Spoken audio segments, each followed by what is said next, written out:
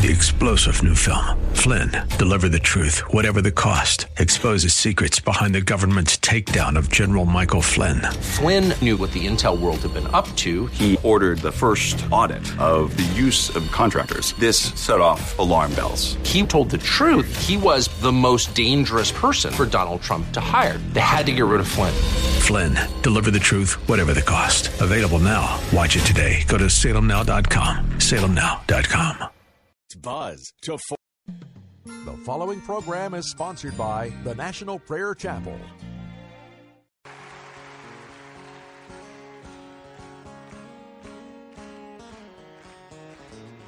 Have you been to Jesus for the cleansing power? Are you washed in the blood of the Lamb? Are you fully trusting in His graces? Are you washed in the blood of the Lamb?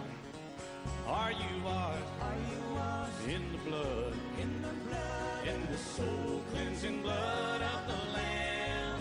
Are your garments spotless? Are they white as snow? Are you washed in the blood of the Lamb?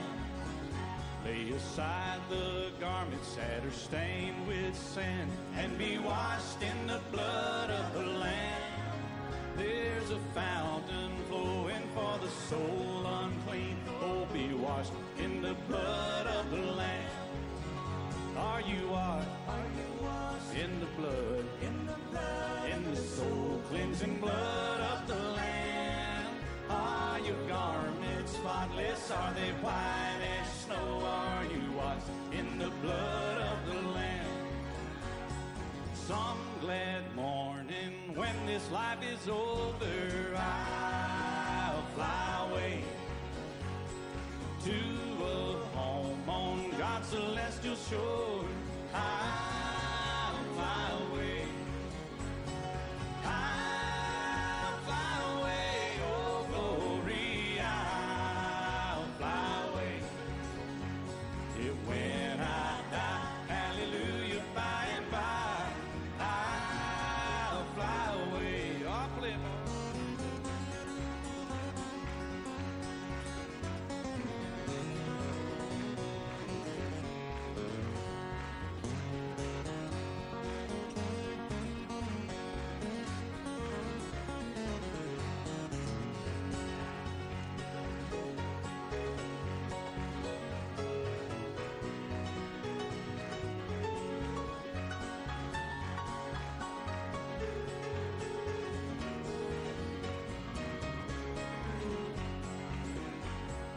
just a few more weary days and then I'll fly away to a land where joy shall never end.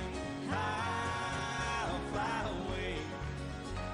Yeah, I'll fly away. Oh, glory, I'll fly away. If when I die, hallelujah, by and by, I'll fly away. For when I die, hallelujah, by and by,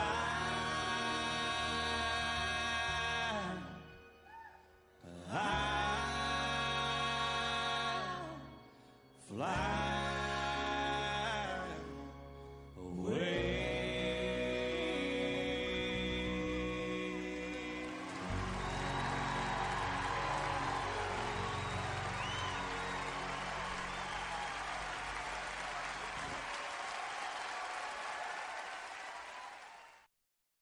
John Bunyan wrote that famous book, Pilgrim's Progress, as he was in prison, probably the first draft. It wasn't published until later. He spent 12 years in that dismal, harsh prison environment.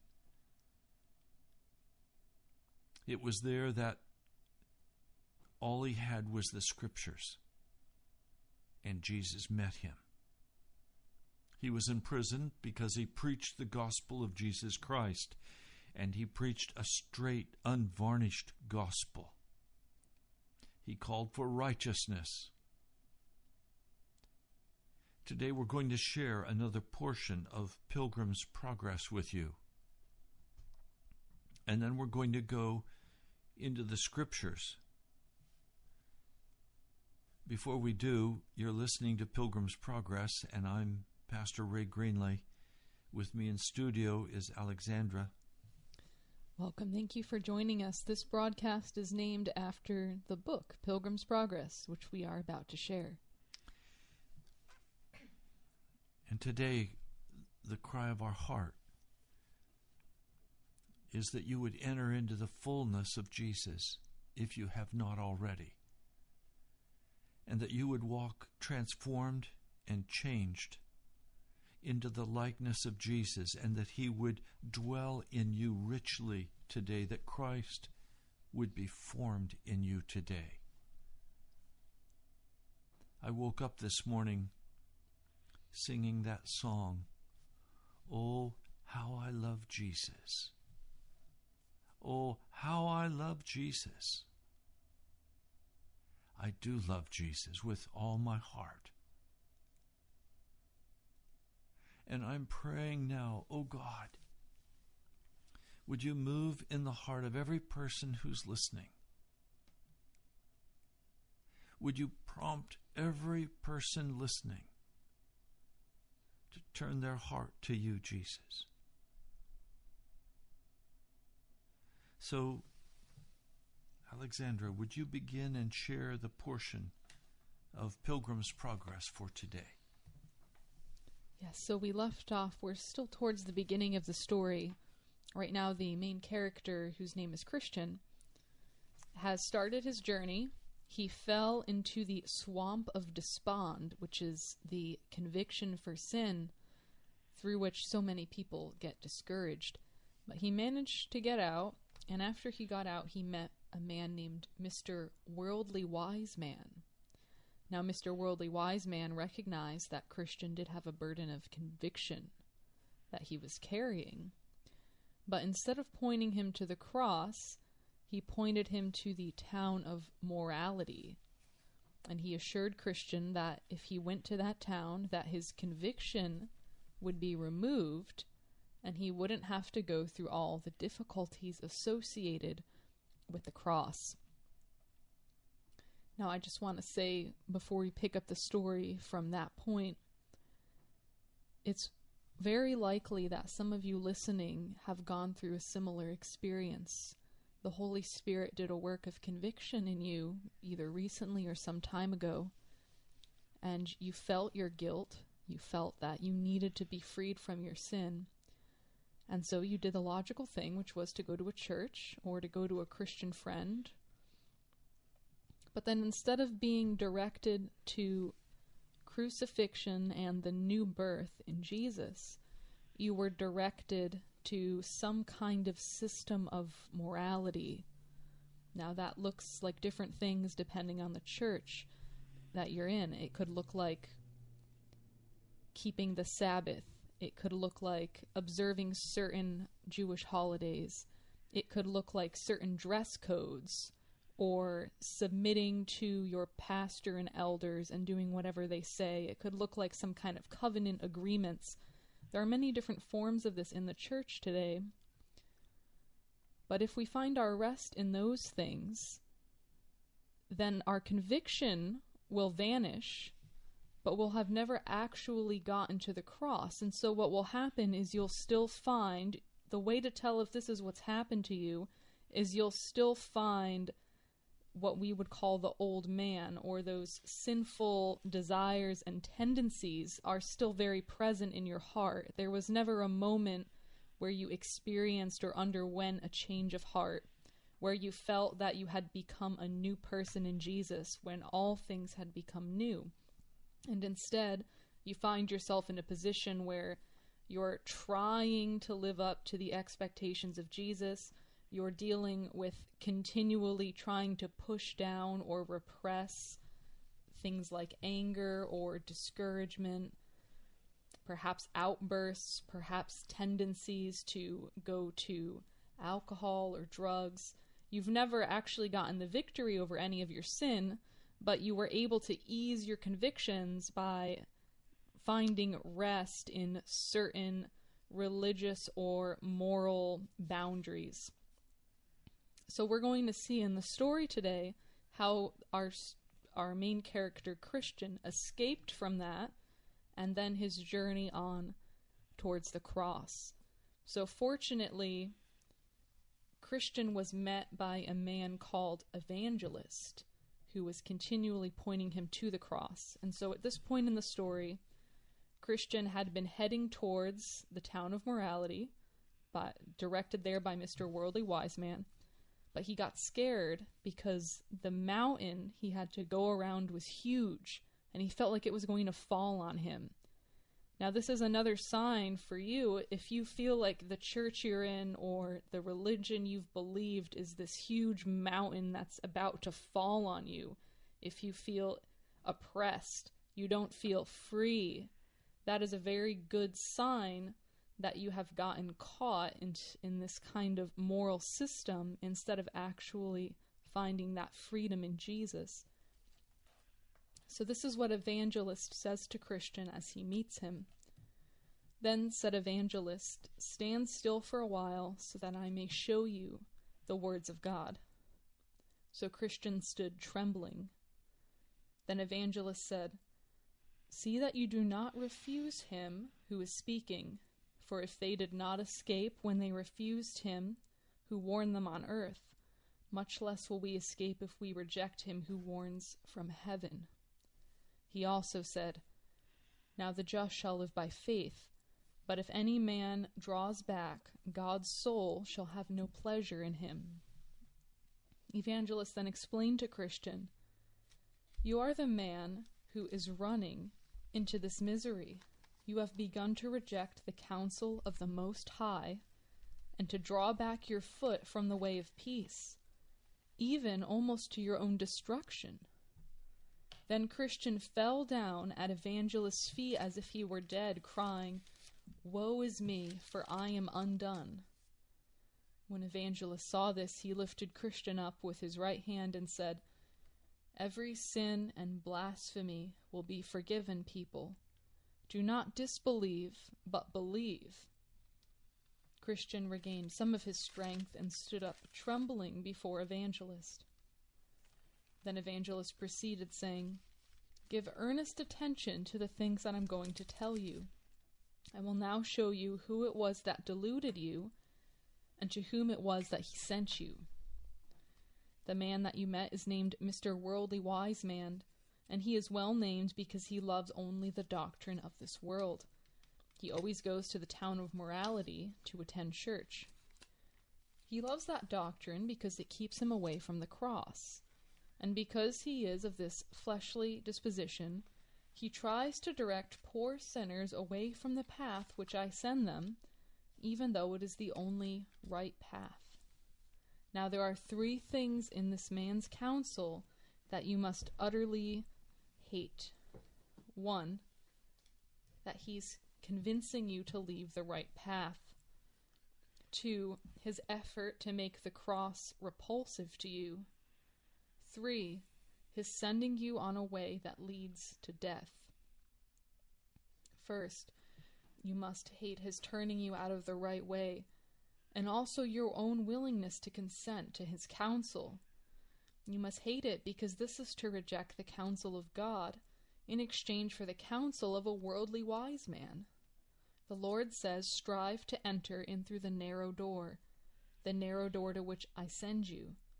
For the gate is narrow, and the way is hard that leads to life, and those who find it are few. From this narrow gate, and from the way that leads to it, has this wicked man turned you, and by so doing he has almost brought you to your own destruction. You must hate that he turned you out of the right way, and hate yourself for listening to him. Second, you must hate his effort to make the cross loathsome to you, for the cross is what you are to prefer above all else, even more than all the treasures of Egypt. Besides, the King of Glory has told you that whoever finds his life will lose it, and if anyone comes to me and does not hate his own father and mother and wife and children and brothers and sisters, yes, and even his own life, he cannot be my disciple. Anyone who tries to persuade you otherwise is opposing the only truth by which you can have eternal life, and you must hate all such doctrines. Third, you must hate that he directed you into a way that leads to death. You must also know that the person to whom he sent you, and how unable that person is to deliver you from your burden. The person to whom you were sent for relief, whose name is Legality, is the son of the slave woman who with all her children is still in bondage. The mountain that you feared would fall on your head is Mount Sinai. Now, if the slave woman and all her children are in bondage, how can you expect them to set you free from your burden? This Mr. Legality is not able to loose you of your burden. No man has ever gotten rid of his burden by Mr. Legality's help, nor are any going to. You cannot be set free by the works of the law, for by the deeds of the law no man living is able to get rid of his burden. Mr. Worldly Wise Man is an alien, and Mr. Legality is a cheat. As for his son Civility, notwithstanding his pleasant looks, he is nothing more than a hypocrite who was also unable to help you. Believe me, there is nothing in all the noise that you heard from these dull men, except an intent to rob you of your salvation by turning you away from the way in which I directed you. After this, Evangelist called aloud to the heavens for confirmation of what he had said, and with that there came words and fire out of the mountain under which poor Christian stood that made his hair stand on end. The words that Christian heard were these: "For all who rely on works of the law are under a curse. For it is written, Cursed be everyone who does not abide by all the things written in the book of the law and do them." Now Christian looked for nothing but death, and began to cry out desperately, even cursing the time that he had met with Mr. Worldly Wise Man, calling himself 1,000 fools for listening to his counsel. He also was greatly ashamed to think that this gentleman's arguments, flowing only from the deception of the flesh, should have persuaded him to forsake the right way. After this, he approached Evangelist with the following words and thoughts. Christian asked, "Sir, what do you think? Is there hope for me? May I go back to the way and up to the sheep gate? Will I be abandoned for this and sent back from where I came, disgraced and ashamed? I am sorry I listened to Worldly Wise Man's counsel. Can my sins be forgiven?" Then Evangelist said to Christian, "Your sin is very great, for by it you have committed 2 evils. You have forsaken the way that is good, and you have walked in forbidden paths. Yet will the man at the gate receive you, for he has good will for all people." Then Evangelist warned Christian to be careful and not to turn aside again, lest you perish in the way, for his wrath is quickly kindled.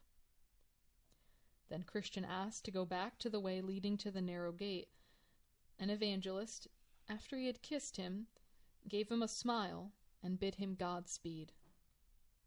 So Christian went on with haste. He spoke to no one, as he quickly returned to the path that led to the small sheep gate, and if anyone asked him a question, Christian would not even give him an answer. He went like someone who was treading on forbidden ground. He could not think himself safe until he had once again gotten back on the path which he had abandoned to follow Mr. Worldly Wise Man's counsel. Now I want to highlight for us 3 things that have been said very clearly. First,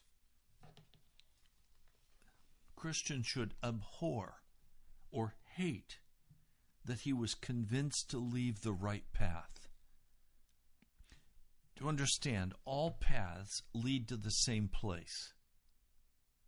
Buddhism, Hinduism, Islam, Christianity, they all lead to the same place. They lead to the judgment bar of God. And every man and every woman will finally stand before that judgment bar and be held accountable for what we have done. That's sobering. It doesn't matter what you think or what you feel. You will be brought before the judgment bar of God. Now, there is only one name we are given under heaven by which a man can be saved, and that is the name of Jesus, meaning he saves his people from their sin. So the essential issue that we must deal with is a path that takes us to a way that we can escape our sin and the penalty of that sin. Any path that does not take away our sin is a false path. You spoke, Alexandra, in this introduction about things that potentially could become legalism. One of those that we have not spoken of that is most common are the rituals of the church. And you want to get in on this. Yes, I wanted to ask you to speak a little bit more about this point you just made, that any path that does not save us from our sin is not the right path, and to ask you to speak about that in the context of the church.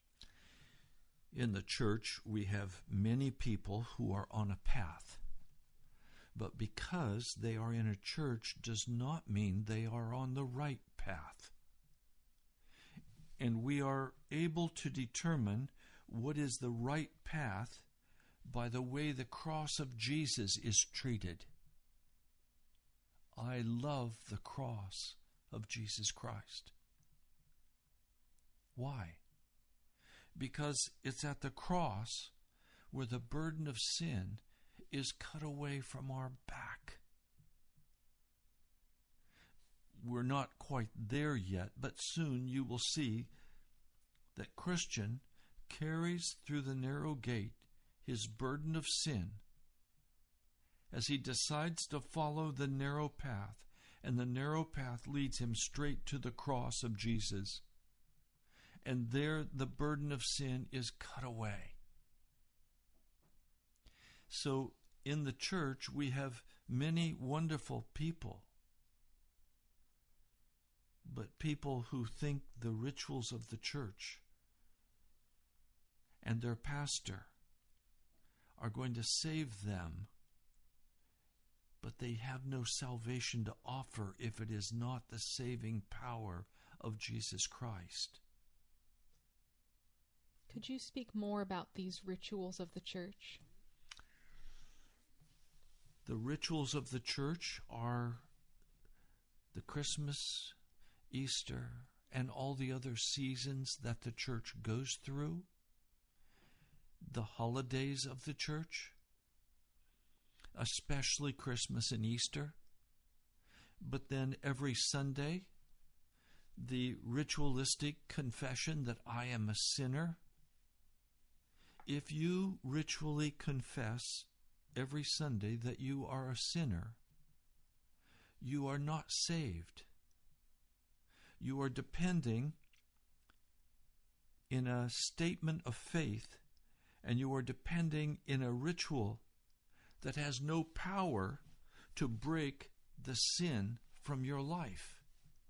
And then when you say, well, none of us can live clean. I spoke with one pastor, and I confronted him on several very important issues: smoking cigars and doing other things that were ungodly.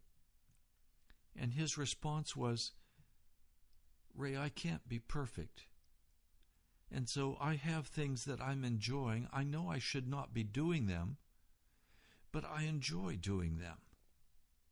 I enjoy sitting down and watching the football game. I enjoy having a beer.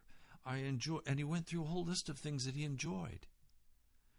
But all of these things he allows himself to do because he's part of a community that has a very strong ritualistic culture.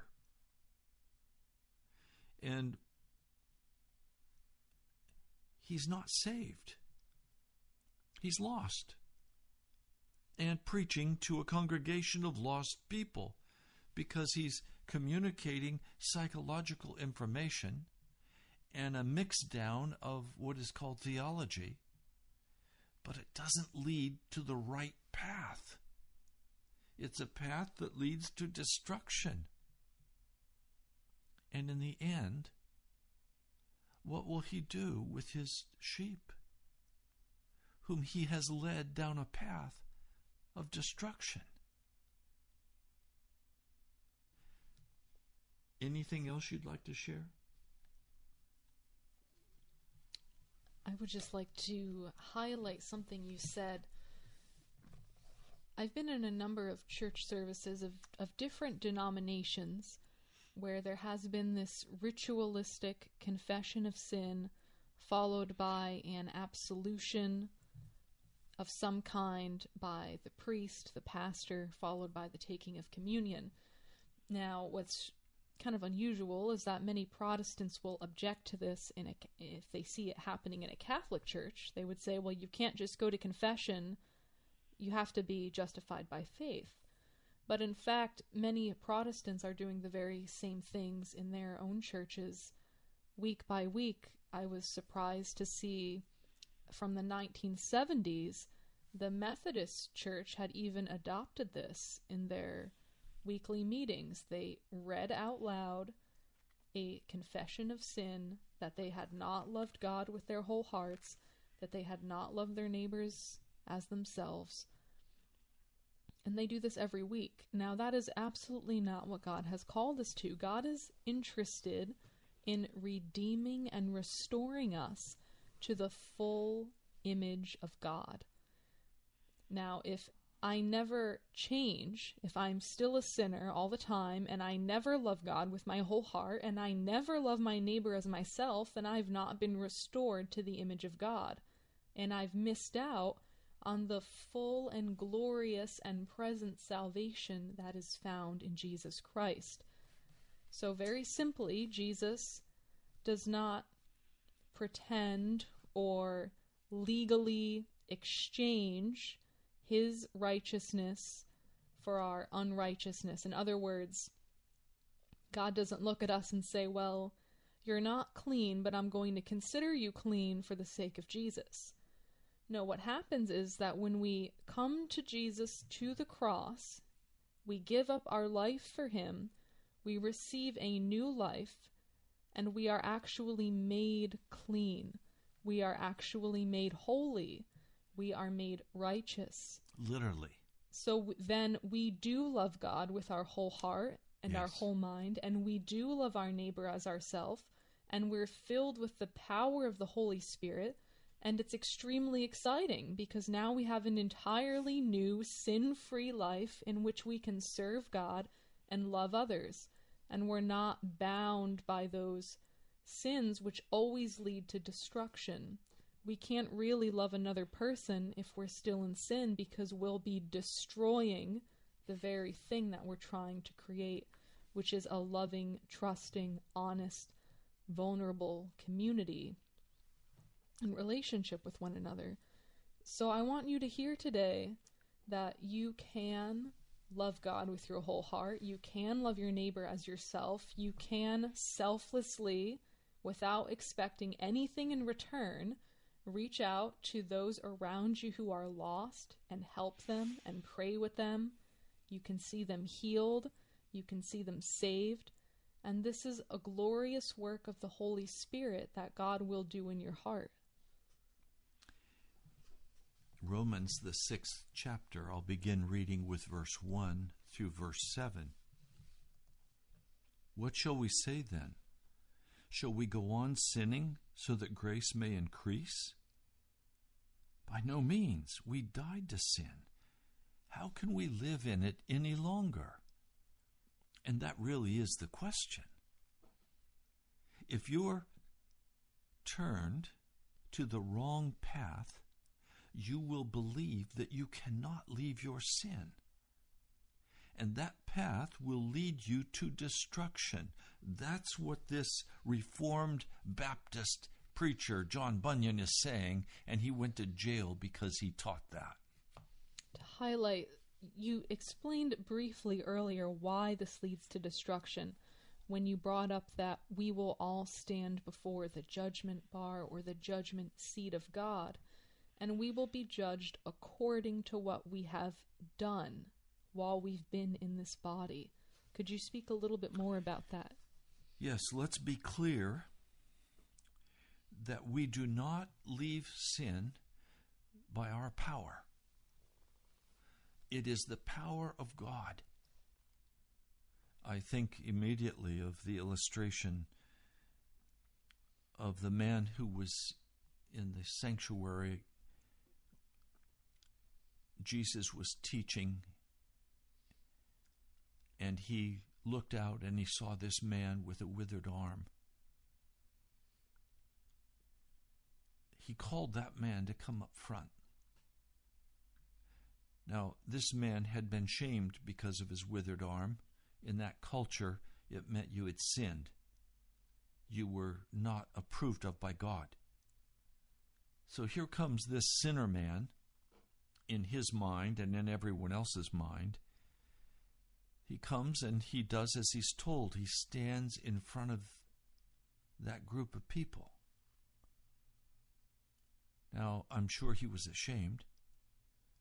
He didn't like the spotlight being put upon him.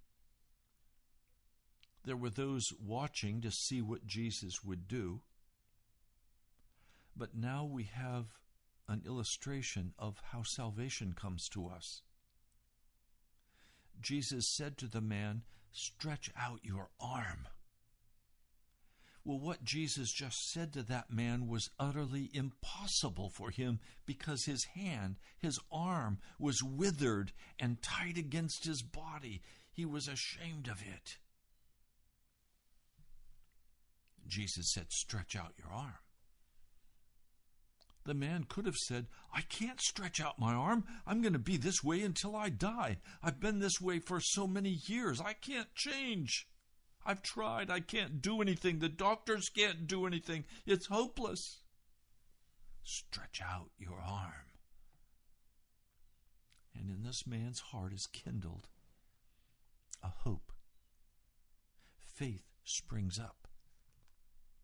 His will is given over to Jesus to stretch out his arm. And as the will combines in faith with the power of Jesus, healing flows in that arm, and he stretches his arm out and it's healed. It is restored. It is completely new. Well, do you understand?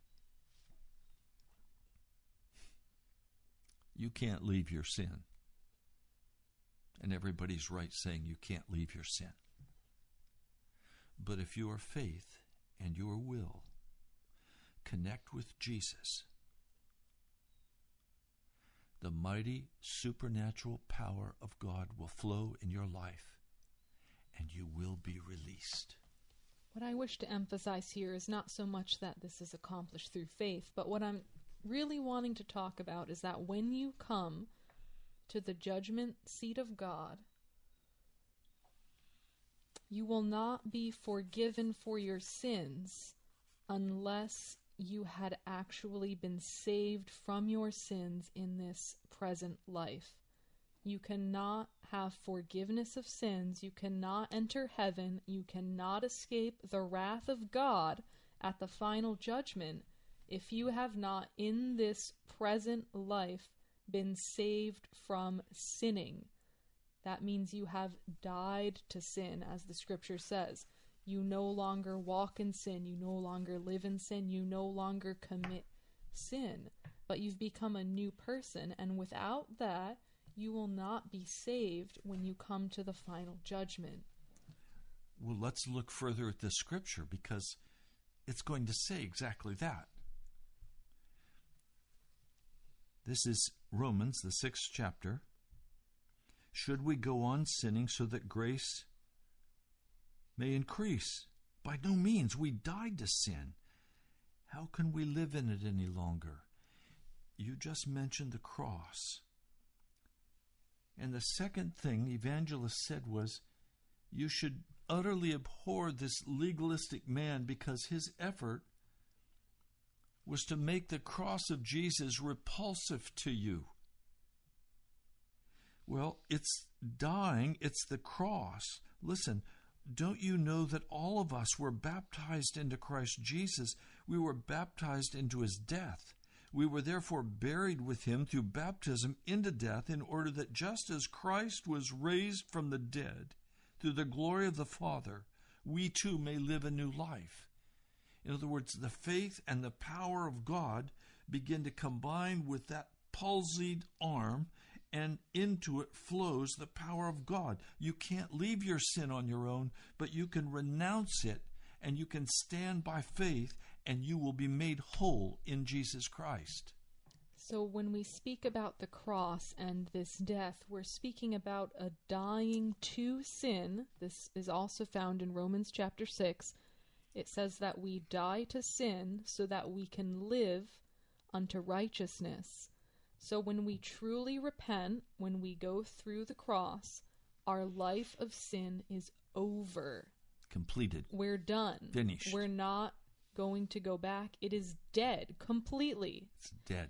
And the new life that we have is a life of love and peace and righteousness and joy as we serve God.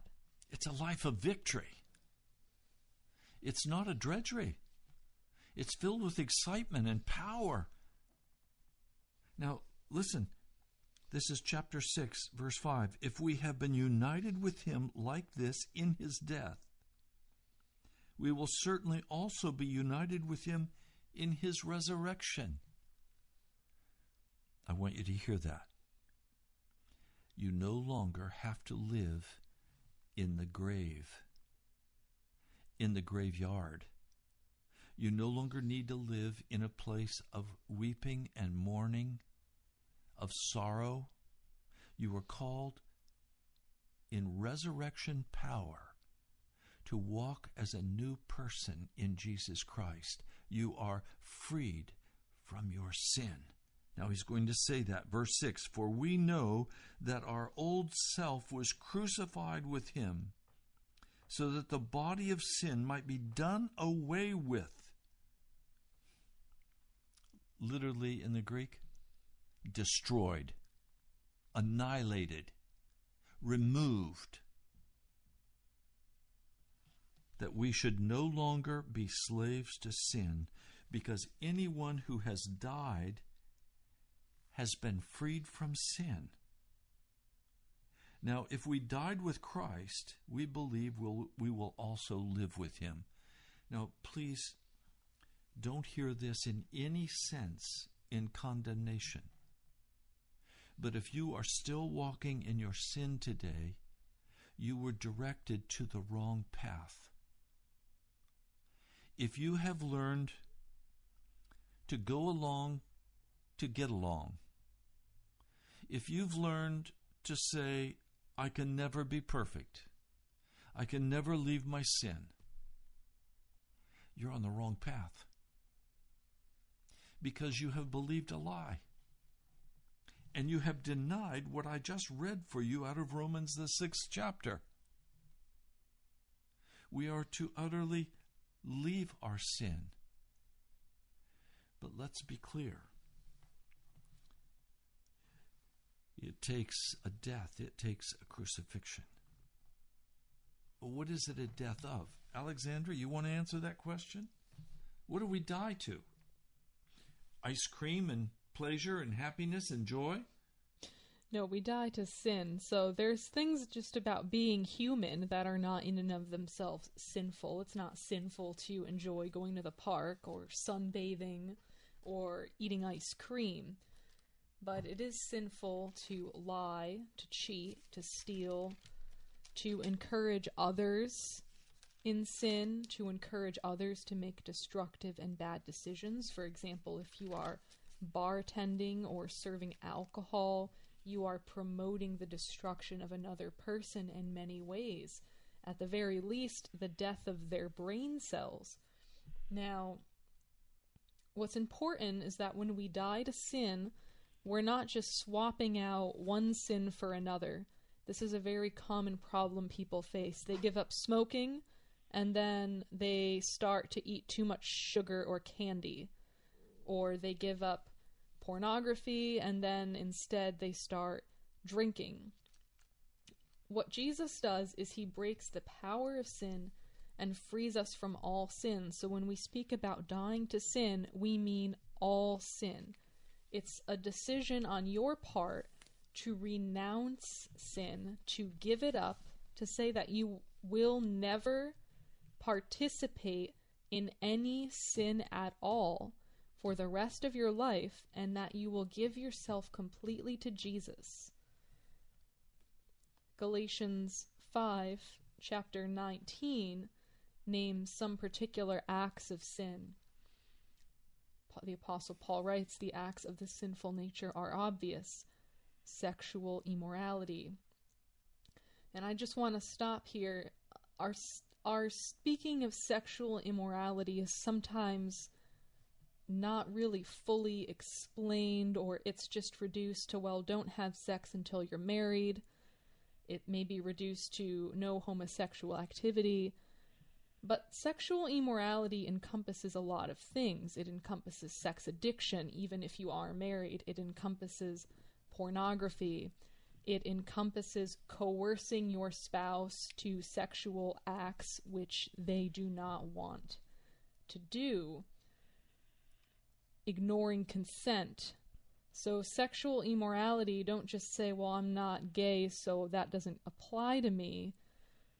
But think about, are you really being pure and holy and righteous in every area of your sex life? The Apostle Paul continues, impurity and debauchery. This word debauchery is translated a number of different ways in different translations. Sometimes we find it as, I forget what the King James says, but could you speak a little bit about debauchery? Yes, it's licentiousness. Debauchery is taking something that perhaps is good to a far extreme so that it becomes the dominant thing in your life. So, coffee may not be a sin to drink, but if you're having 10 cups a day, you've got a coffee problem. You can enter into good things at such a level that they become addictions. So you're speaking more about excess here? Excess. He continues, idolatry and witchcraft, hatred, discord, jealousy, fits of rage, selfish ambition, dissensions, factions, and envy, drunkenness, orgies, and the like. I warn you, as I did before, that those who live like this will not inherit the kingdom of God. But the fruit of the Spirit is love, joy, peace, patience, kindness, goodness, faithfulness, gentleness, and self-control. I want to point out this word self-control is very important. A fruit of the Spirit is not that we rely on external controls to make our behavior conform to a standard of Christian morality, but rather we receive the Holy Spirit and we find within ourselves, through the power of the Holy Spirit, that we do not have a desire to sin, and that we are able to walk in love and peace, patience, kindness, these other elements of the fruit of the Holy Spirit that are listed. So this is very much, when we die with Christ, we're dying to the sins listed here in Galatians 5, and the new life that we have in Christ is described by the fruit of the Spirit that we find just a few verses later in Galatians 5, 22 and 23. So the one who sows to please his sinful nature, from that nature will reap destruction. The one who sows to please the Spirit, from the Spirit will reap eternal life. Do you see? We are called to walk clean in the Spirit of the living God. We are not called to walk in the sins of the flesh. Now, it literally means we've got to go through a radical transformation. And that radical transformation comes through the cross of Jesus Christ. I was walking down the hall of WAVA, and David Ruhlman, when he was still here as manager, came walking out of his office, and his face was just aglow with joy. I said, "David, what's happening?" He said, "Did you realize most of us have spent most of our lives at the foot of the cross? We've refused to die." He said, as soon as we're willing to die at the cross and leave our sin, Jesus takes us straight through the cross. And we walk a road of victory from that day forward. And I said, wow, that is very well put. And it's true. We love the cross because as soon as the flesh begins to arise, it gets pinned on that cross to die again. It should never rise up, however. We should walk a walk of victory as Christian did for the rest of the journey until arriving at the celestial city. Now, he did make some mistakes, for which he was punished. Even one time the angels came with a whip and whipped him because he had led another believer astray. God will punish us. But from the day he left the cross until he arrived at the celestial city, and we're going to share this all with you, he walked in victory. To be clear, that punishment is a correction. Yes. God does not just punish us for the sake of punishing us, but he is a parent, and if we go off the path, if we lead others off the path, he corrects us so that we stay on the path of life and that we help others rather than inadvertently hurting them. So, continuing in Romans, the 6th chapter, this is verse 11. In the same way, count yourselves dead to sin, but alive to God in Christ Jesus. Now, this is what we've been saying. Don't count yourself as a continuing sinner. If you do, you're on the wrong road. You're going in violation of the Apostle Paul's teaching, and certainly you're going in violation of the teaching of our Lord Jesus.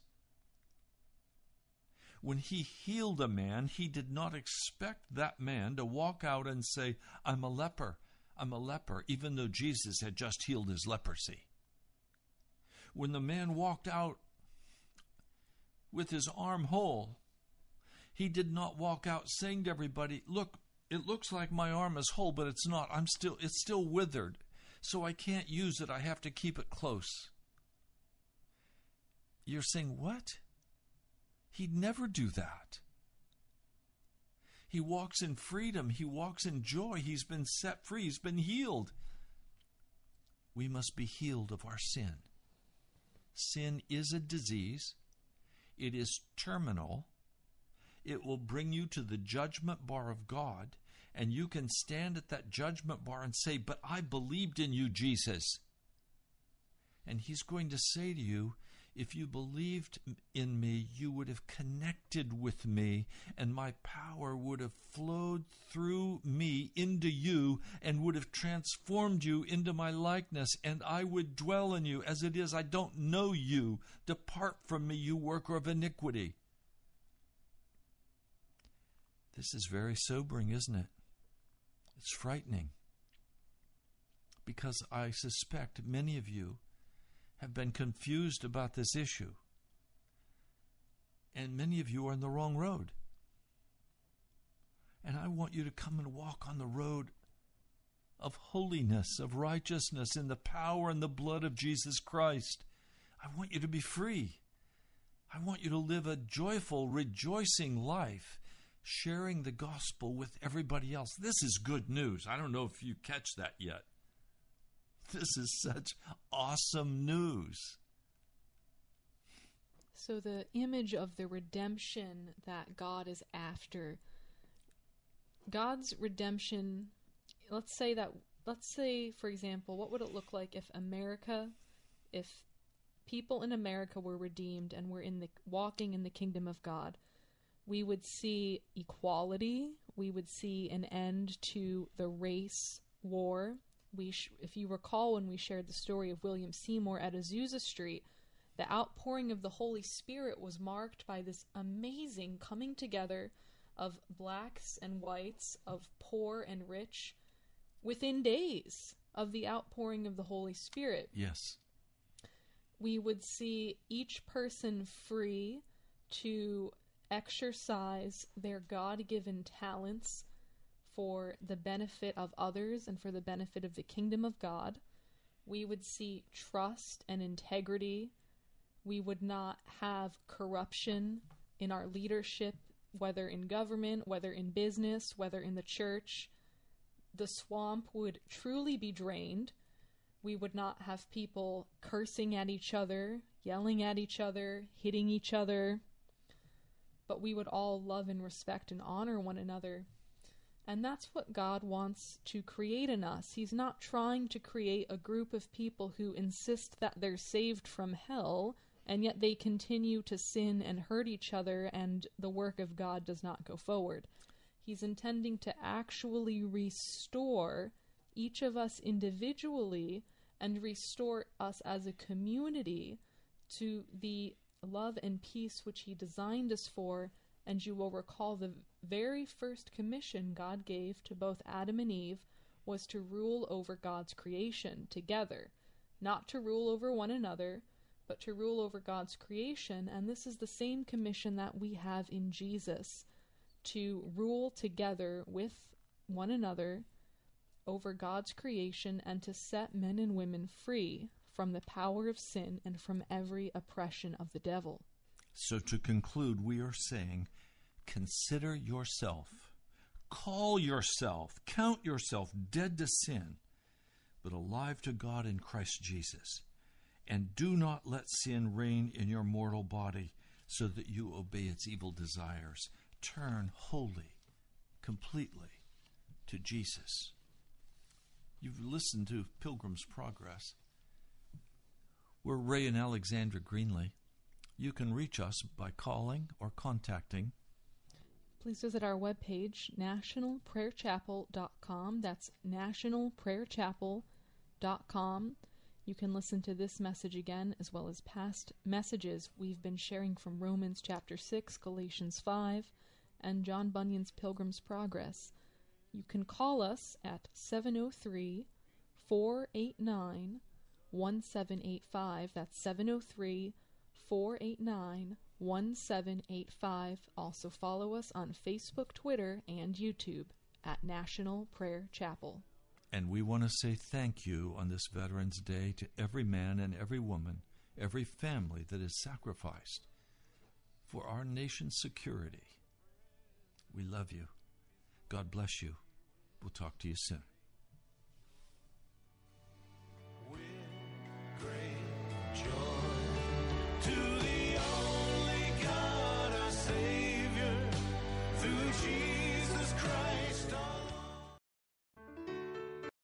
3-star General Michael J. Flynn, head of the Pentagon Intelligence Agency, knew all the government's dirty secrets. He was one of the most respected generals in the military. Flynn knew what the intel world had been up to. He understood its funding. He ordered the first audit of the use of contractors. This set off alarm bells. The explosive new documentary, Flynn, Deliver the Truth, Whatever the Cost, uncovers the facts behind this scandal. Flynn told the truth. He was the most dangerous person for Donald Trump to hire. I find out the worst enemy that I'm going to face in my life is right here in America. They took my assessment and they wanted me to change it. And I was like, I'm not changing it. They had to get rid of Flynn. With in-depth interviews, archival footage, and never-before-seen personal records of the man behind the headlines. I just felt like I was drowning. Flynn, Deliver the Truth, Whatever the Cost. Available now. Watch it today. Go to salemnow.com. salemnow.com.